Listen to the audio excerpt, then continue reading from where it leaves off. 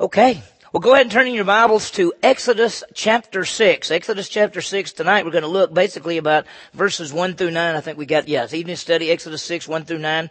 And we're continuing, of course, our study of this book, this is a powerful Old Testament book. And here's what it shows us. If you think about it, it shows us, Exodus shows God's redemption of his people Israel, and really is a foreshadow and a picture of God's redemption of mankind. So when you think about the book of Exodus, you see how God redeems the nation of Israel out of Egypt, but at the same time it's a foreshadow of God, how he redeemed us through Jesus Christ. We see the Almighty God keeping his word, fulfilling his promises as he brings the nation of Israel out of Egypt and slavery back into the land that was promised to Abraham and Isaac and Jacob. And last time we saw that Moses went to the Pharaoh with the request, let the people go. And Pharaoh said no. Not only just said no, but he made everything even harder.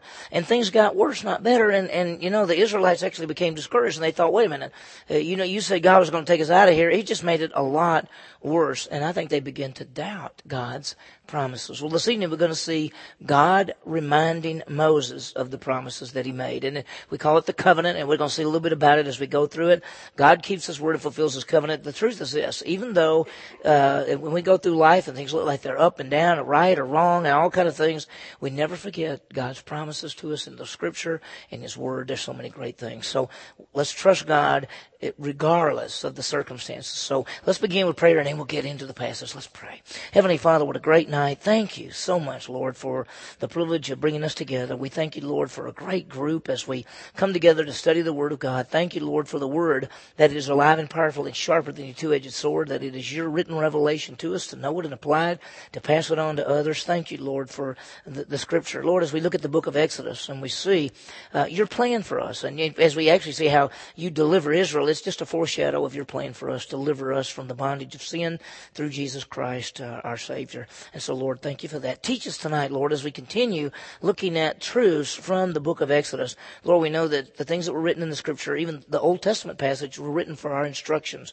So may we see truths and principles that we can apply right now. Thank you, Lord, that your word is so fun to study, so good to dig. And thank you, Lord, that you are a great God who loves us with an everlasting, unconditional love. So teach us now, Lord. We ask all of this in Jesus' name. Amen. Well, most of you know I went to Dallas Seminary. It was 1981 when I went. I knew it was going to be hard because I'd been out of school about 10 years. I got a master's in education from Delta State in about 1972. So this was 81, 9 or 10 years.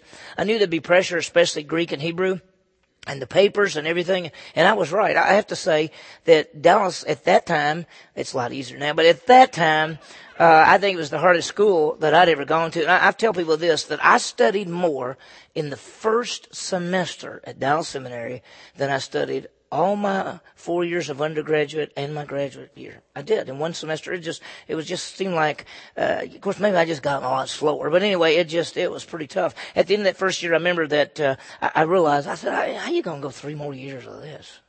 I mean, that's what I thought. I mean, it was 128 for a master's, 128 hours. I just didn't think I could make it. I remember one of the profs said this. So he said, listen, you will graduate. You're going to make it. It may not look like it right now, but you're going to make it. And when I think of some of you, and you think, gosh, some of you in school, and you think, I don't know if I'm ever going to get out, or maybe I'm not going to ever get a job, or a really good job, or maybe I'm not going to be able to finish the things I want to do. And sometimes in the events and circumstances of life, we need to be reminded of God's promises and truths, that he'll never leave us or forsake us. And this evening, we see God has to remind Moses.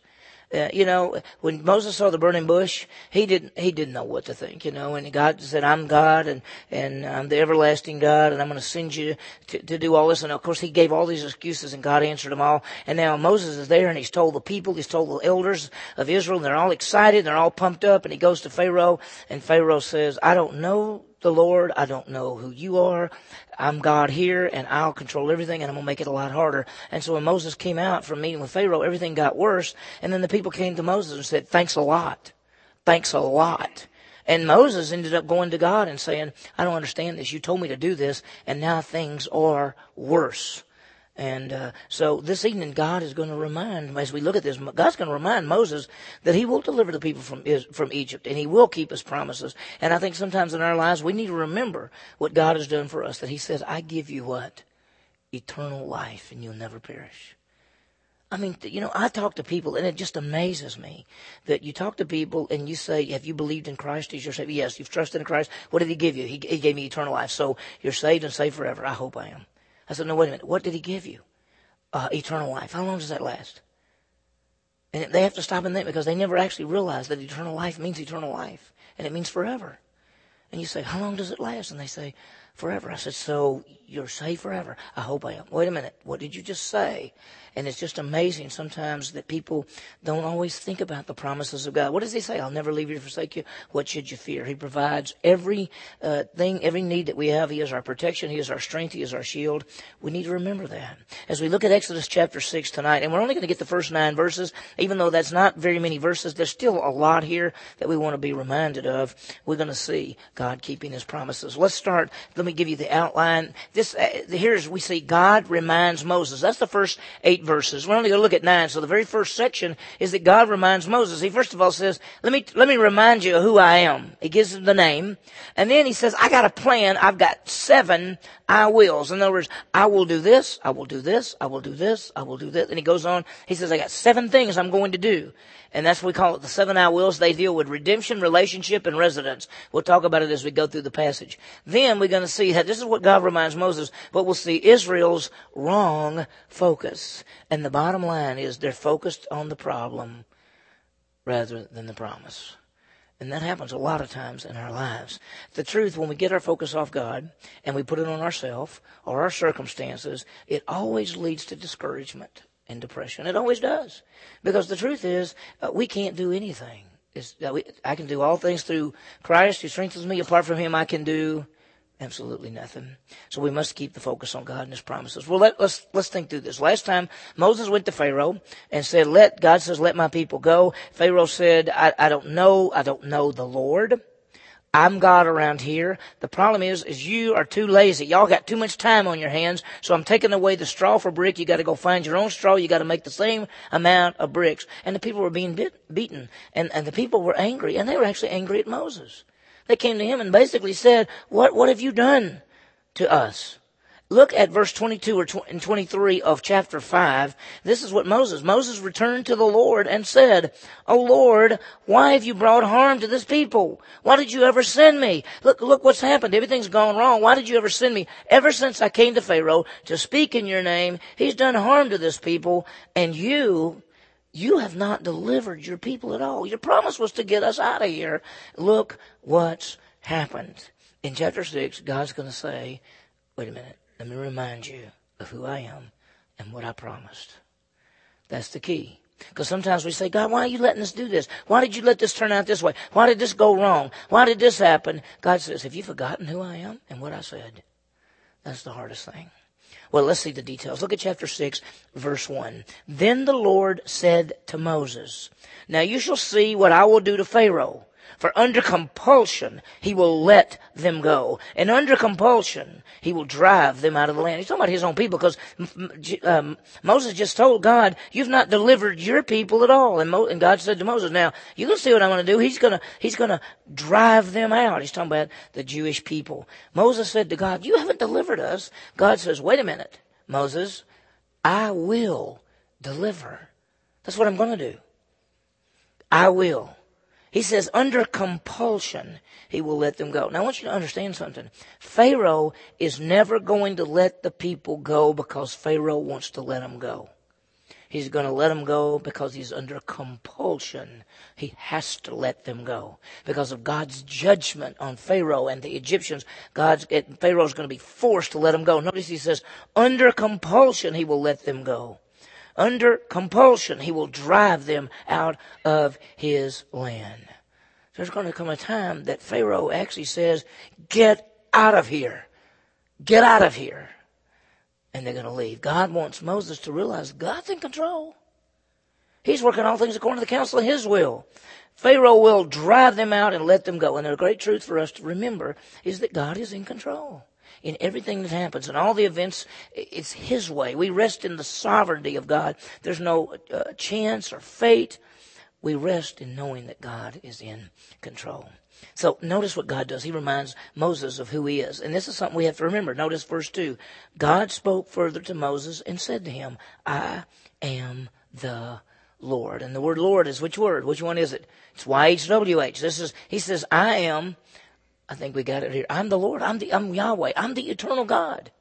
Because remember, Yahweh basically comes from the Hebrew root word Hayah, which is the I am. That's why God says, I am who I am. Tell him I am sent you. Because his name means I am. It's the idea of eternal. It wasn't I was or I will be, but it's I always am. It's the idea of eternality there.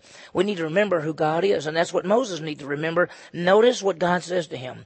He says, I am the Lord, verse 3, and I appeared to who? Abraham and to Isaac and to Jacob as God Almighty, but by my name, Lord, I did not make myself known to them. Now, that may confuse us, and we'll talk about it in just a second. But he says, look, I'm the one who appeared to Abraham, Isaac, and Jacob.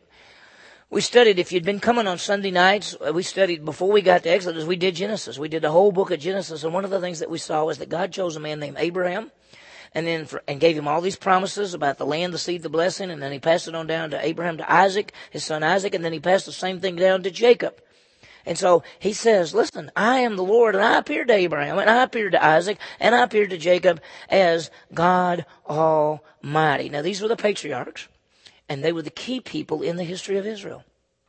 He's reminding Moses, and he says, Moses, I'm the one that appeared to Abraham and Isaac and Jacob, and I appeared as God Almighty. That is El Shaddai. El Shaddai means God Almighty. That's what it is. He says, I appeared as the El Shaddai because I'm the one that's the all-powerful one. Now, he went on to say, but by my name, Lord, I did not make myself known to them. No, they knew Lord, because if you go back in Genesis 13, Abraham says, I know the Lord, and he uses the name, and he says, oh Lord. So God's not saying to Moses, I just call myself El Shaddai with them. I never call myself Yahweh. No, he did. What he's meaning is this, and watch. It says, go, if you can slide it up here. To Moses, the eternal God's going to make himself known as the Redeemer. See, to the Abraham and Isaac and Jacob, he's the strength and the provider. But to Moses, he's going to say, I'm the Redeemer. I'm going to make myself known as the Redeemer. I think the next slide says something about this. It says, to Abraham and Isaac and Jacob, he was the provider and the Almighty One. But to Moses, he's going to be the Redeemer. So all he's saying is that I didn't make myself known to them that way. He's saying they saw me as strength. I'm going to show you that I am the Redeemer, that I'm going to bring you out. And that's really the story of Exodus. I mean, you look at Genesis, and what do you see God as? He's the almighty creator, the powerful one, the one who speaks it all into being. But you look at the book of Exodus, you see God as the Redeemer, the one bringing out his people. Now, he reminds Moses of the covenant that he made. Look at verse 4. I also established my covenant with them to give them the land of Canaan, the land in which they sojourn. If you remember, especially when we study the book of Genesis, and starting in Genesis chapter 12, God made a covenant with Abraham, and he promised him really three things about the covenant, and I think we got them right here. He promised him a land, a seed, and a blessing. He said, Abraham, I'm going to give you the land. We call it the land of Canaan. I'm going to give you a seed, which will be a great nation, and ultimately the seed is the Messiah, and then I'm going to make you a blessing, because through you the Messiah and salvation will come to all the world. That was the promise. Now, in this passage, he doesn't say anything about the seed of the blessing, because the issue here is not the seed of the blessing. The issue here is the land. He's going to take them out and bring them to the land. Notice, I also established my covenant with them to bring them the land of Canaan, the land in which they sojourn. He says that the land is what he's emphasizing. He's going to redeem Israel from Egypt. Now, I want to remind you something, and this just to help you think through it. If you remember when we studied the book of Genesis, the Jewish people, 70 of them, that's all it was. Don't think of Abraham, Isaac, and Jacob as a nation. They weren't a nation. They were a family. And at the most, there were between 70 and 75 of them. They were living in that land, and while they lived in there with all the Canaanites and the Hittites and the Jebusites and all of that, they were beginning to be polluted. We saw in the book of Genesis that Judah got messed up. And he was going off the wrong direction. And so what God did was remove his people from the land on purpose. And the way that he did it is he put Joseph into Egypt and brought a famine and brought his people down there. He actually saved them through the famine, saved them from being polluted by these people. And so he saved them from the promised land for a while. Now in the book of Exodus, he's going to take them from Egypt, which is not the promised land, and he's going to bring them back. And as he says, the iniquity of the Amorites is now going to be full. It wasn't time. These people, as God would say, aren't wicked enough yet. Now all this time has passed. They're wicked enough. I'm going to bring my people back to their land, and they're going to move these people out of here. Remember what he said to them? When you get to that land, you remove those people, because if they live in the land with you, what will they do? They'll pollute you. And what happened when Israel went into the land? They didn't move them all out like they were supposed to. And what happened? They got polluted. That's just what happened. Now, notice what he says. I also established my covenant with them, verse 4, to give them the land of Canaan, the land in which they sojourn. Now, furthermore, he goes on to explain. Furthermore, I have heard the groaning of the sons of Israel, because the Egyptians are holding them in bondage, and I have remembered my covenant. Now, God is speaking in what we call anthropomorphic ways. He's speaking like a human being. Do you think he goes, oh, what is that noise? Oh, that's my people. That's my people making noise. I've just now heard that. And oh yeah, I had a covenant with them. See, I have heard, I have remembered. He doesn't ever forget anything. He knows everything. He's using human terms to say, at this time, now, I hear what's going on. I see what's going on. I remember my promises. It's time for me to fulfill the promises that I've done. They're not supposed to be in the land of Egypt. It's time to go back. God will keep his word, and it is a great truth for us that no matter how things look, God's word is always right, no matter how it looks. And God's going to deliver. He's going to keep his covenant. Now, I want to show you something that you're going to love. The next three verses 6, 7, and 8, go together, and he has 7 statements in there. Let me see what we have here. If you look up here, there are 7 statements in these next 3 verses, and I call them the 7 I wills, and they're based around 3 things. The first one's based around redemption. He says, number 1, I will bring you out. Number 2, I will deliver you from bondage. Number 3, I will redeem you. That's 3 of the first 7 statements. And this is about redemption. Look at the next verse. Then it's dealing with relationship. And here's the next 2. Number 4, I will take you for my people. Number 5, I will be your God. And then the third one deals with their residence, and he gives 2 more to give you 7. I will bring you to the land. I will give the land to you as a possession. Now, I know that's a little bit fast, but if you would, can you go back one more slide? Look at this again. The 7 I wills. Redemption, I will bring you out. I will deliver you. I will redeem you. So that's redemption. Then the next one. Relationship. Notice, I will take you from my people. I will be your God. That's relationship. And then residence. Where are they going to be? I will bring you to the land. I will give you the land to you as possession. So it's pretty amazing that we're going to see just in these next things. And we'll go back on a little bit slower. I just wanted you to see it. But 3 things stand out. Now watch this. These 3 things. Redemption, relationship, and residence. Redemption, this deals with salvation. Relationship, this deals with the fact that they're God's people. Residence, he has their land for them. So think about it. Isn't that beautiful? I'm going to bring you out. Redemption. I'm going to be your God. You're going to be my people. Relationship. I'm going to put you in the land. That's your residence. It's pretty powerful. So he makes the 7 statements. Now I want you to see one other thing. Look at this right here. Verse 6, I am the Lord. Verse 7, I am the Lord. Verse 8, I am the Lord. And it's powerful. I'm not sure it got copied. It didn't. On my notes, it's supposed to be L-O-R-D, all capitals, and that's not. So I'm sorry. It should say, I am the L-O-R-D, all capitals. I am the L-O-R-D, all capitals. I am the L-O-R-D, all capitals. So that, because what he's saying over and over is, I'm the eternal God. I'm the eternal God. I'm the eternal God. And I do what I say. You know, have you ever thought about this? To the eternal God, does time make a difference? Not really. I mean, because we think, I hope you keep your promise in the future. He went, future? I always am. I am. Past, present, future. In reality, there's not past, present, and future for God. He deals with us in past, present, or future. But it's not like God's got to go, gee, what did I say I was going to do? I got to remember what I promised. It's never that way. I am the Lord. 3 times. He reminds Moses, I'm the eternal God. We need to be reminded that we get to represent and know the eternal God. It's the same God. Everything's the same. I mean, we look at Moses and we see God saying, let my people go. And we go, wow, God's great. That's the same God you talk to every day. That's the same God. Everything's the same. So let's see it. Look at verse 6. This is the whole idea of redemption. I think that's what we have. This is the next slide. Yeah, here's the redemption. And look at the 3 statements.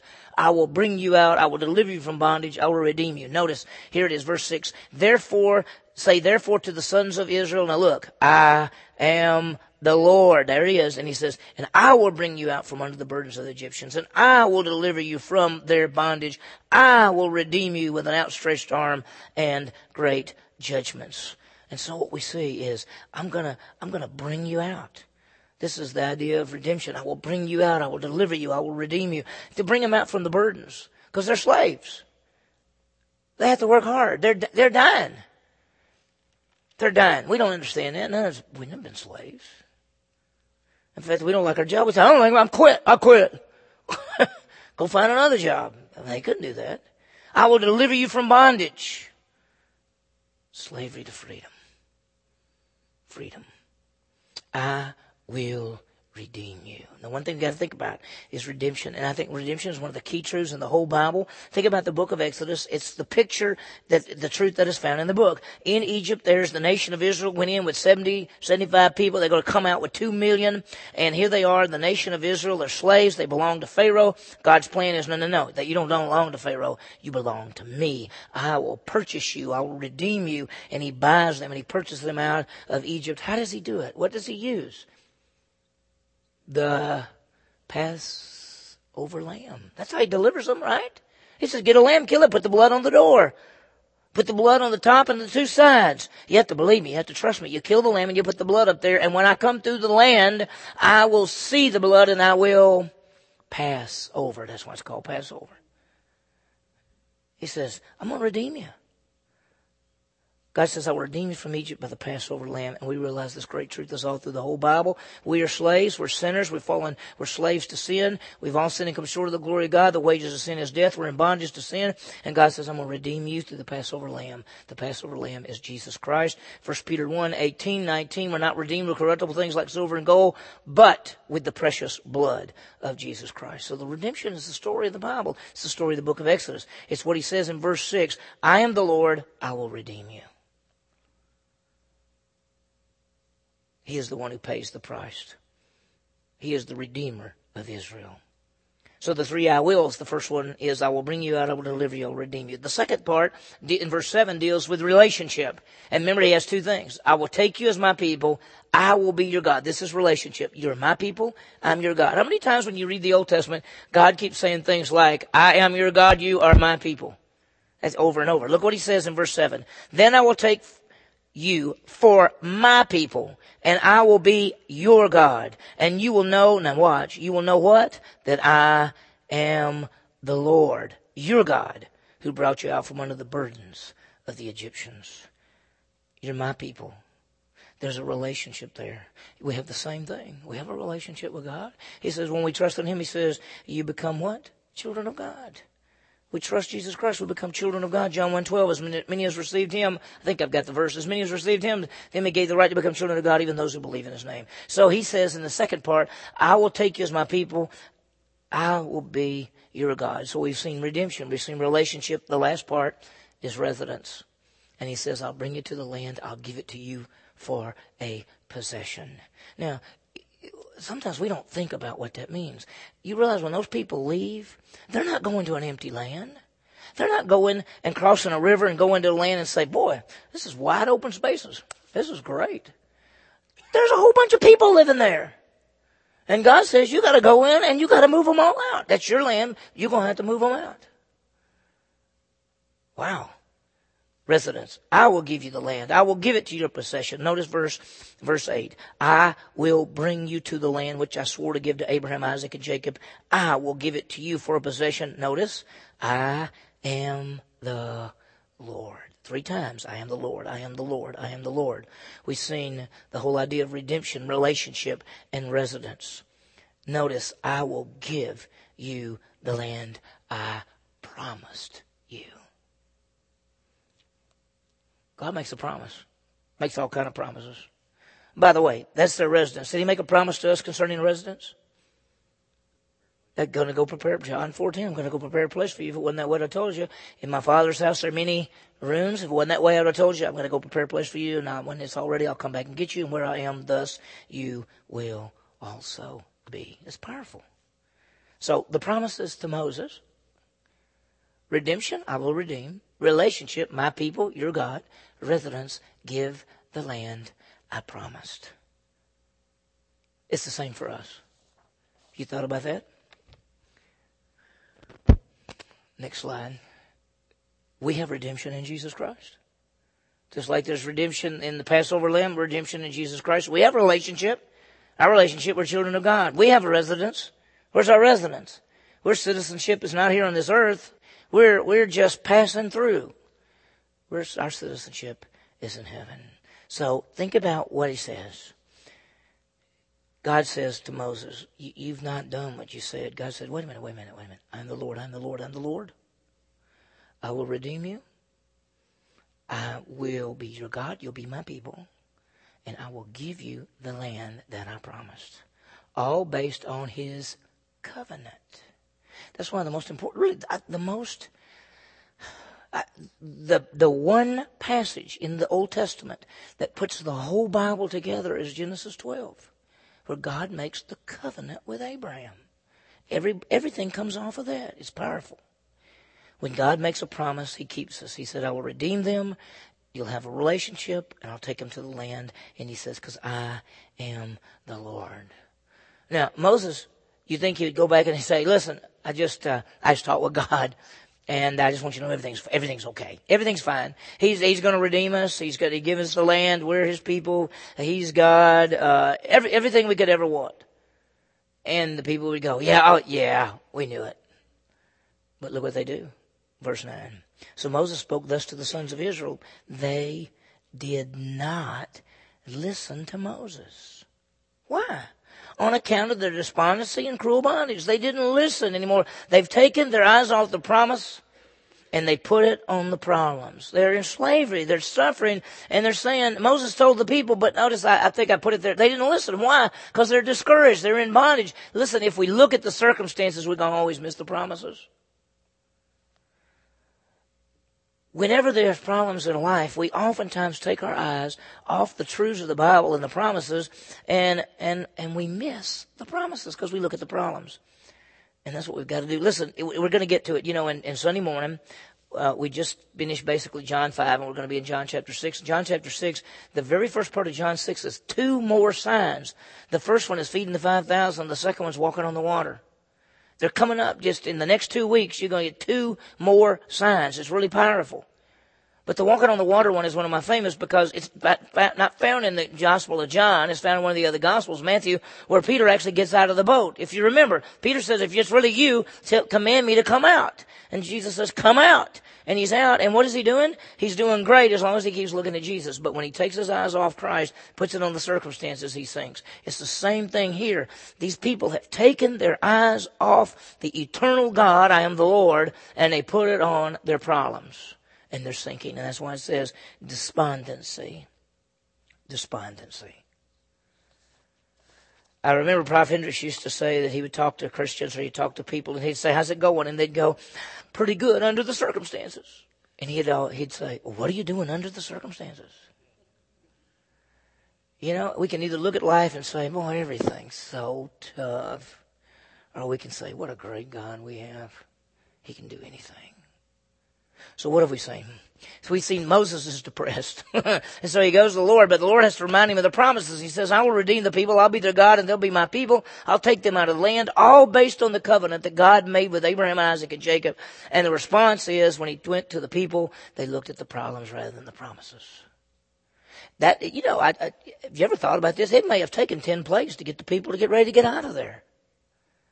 You know, you think one plague would do it and say, yeah, we're ready to go. Look what God did. It took them 10 plagues to get them out. Application. Let's keep our focus on God and His promises, not the problems of our lives. See, when the trials and the problems and circumstances come, it's so easy to look at the problems. But we got to look at the promises, not the problems. Why? Well, number one, or A, is God keeps His word. God keeps His word. He always does what He said. He's a covenant-keeping God. He made a covenant with Israel, so He kept His word there. But He's made all His promises with us. I'll never leave you or forsake you. You can do all things through Christ who strengthens me. I give you eternal life. I give you abundant life. Over and over. I'll give you spiritual gifts. You can do this. So He keeps His word. The second thing is, let's understand the promises. Remember, they deal with redemption, relationship, and residence. Redemption. We're redeemed by the blood of the Lamb. We never take that for granted. I think every day we should wake up and say, thank you, Lord, for salvation. Thank you for the redemption. I was talking to a guy today. We were at Aspen and just talking, and we were talking about the fact that most people don't understand grace of God at all. They may say they do, but when you really get down to it, they actually still think that there's something they must do in order to be saved, or something they must do to keep being saved. I talked to a person in the last week, and they had been in a church that didn't teach the grace message. And so when they came to Countryside, they got the grace message. And so somebody at that other church went and talked to them and said, why are you leaving and going over there? And they said, because we believe that salvation is by grace through faith plus nothing. And when you trust in Him, you have eternal life. And the person said to them, if you believe that, you're going to hell. Yeah, you've been told that because you say it's just faith alone in Christ alone. And so just remember, understand the promises. We have redemption in Jesus Christ. He has redeemed us by the blood of the Lamb. We were dead, and now we're alive simply by faith. We have relationship. Our relationship is with Jesus Christ. God is our Father. We are His children. We have an eternal relationship. And then third, that residence. Where are we? Our citizenship is in heaven. We're just pilgrims or strangers passing through. And when we trust Jesus Christ as Savior, live as a child of God, but live in the eternal perspective. That this is just a temporary thing. This is not even our home. Our citizenship is in heaven. So may we focus on the promises. Salvation, redemption, being a child and all of that, rather than the problems of life. We've got a great God. Remember what He says? I am the Lord. It's powerful. Heavenly Father, what a great night. Thank you, Lord, for the opportunity to look at the book of Exodus. And, Lord, just the things that the Lord told Moses. And, Lord, we realize that you keep your promises. And whatever you say is right, and it all goes back to your word. And you have given tremendous promises to us. First of all, you've told us about redemption, that we're redeemed by the blood of the Lamb, Jesus Christ. And we're saved in that way. And then you've told us about the relationship that we have with you, that as many as received you, we become children of God. And then you've told us, Lord, about what you have for us. You've gone to prepare a place, and we'll always be with you. Lord, may we never take these promises for granted. May we realize that what you say is always true. And may we not be like the Israelites who, because of their circumstances, they missed the promises. May we look beyond the circumstances to the promises. Thank you, Lord, for these great truths. We ask this in Jesus' name. Amen. Okay, got any questions, comments, anything about the passage tonight or anything? Yeah, Gary.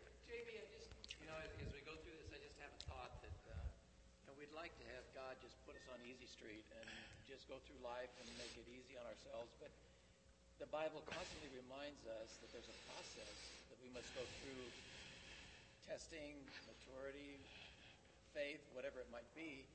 And reminded again of John the Baptist.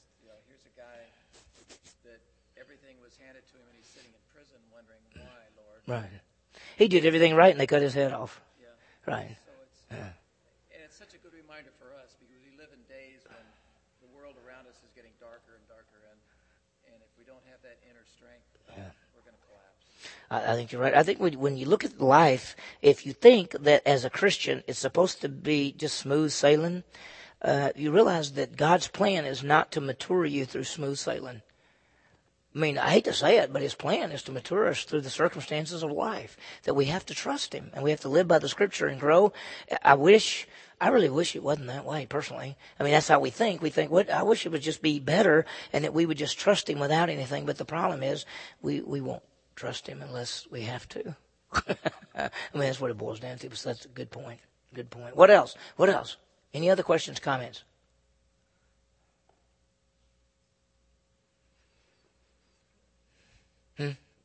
Well, thank you. Thank you. I just wanted everybody to know. She said it was good. That just in case you missed her statement there. What else? Anything else? It makes us stop and think about Jesus. When we study the Old Testament and how God kept his promise, his covenant with all those people, he's still keeping his promise and his covenant. Even though Israel today is in a little bit of trouble, he is going to take care of it. Exactly. Everything he ever said and promised the nation of Israel will come to pass for the nation of Israel. And even the promise, here's the key, the Abrahamic covenant, the promise to Abraham was that through Abraham, all the nations of the world will be blessed. That means that's because the Messiah is going to come and be able to bring salvation to all people, anyone who will believe. So the promise to Abraham is really for us. The Messiah came, Jesus came and died and rose again because it goes back to the Abrahamic promise. So Abrahamic covenant is great stuff. What else? Anything else? Yeah.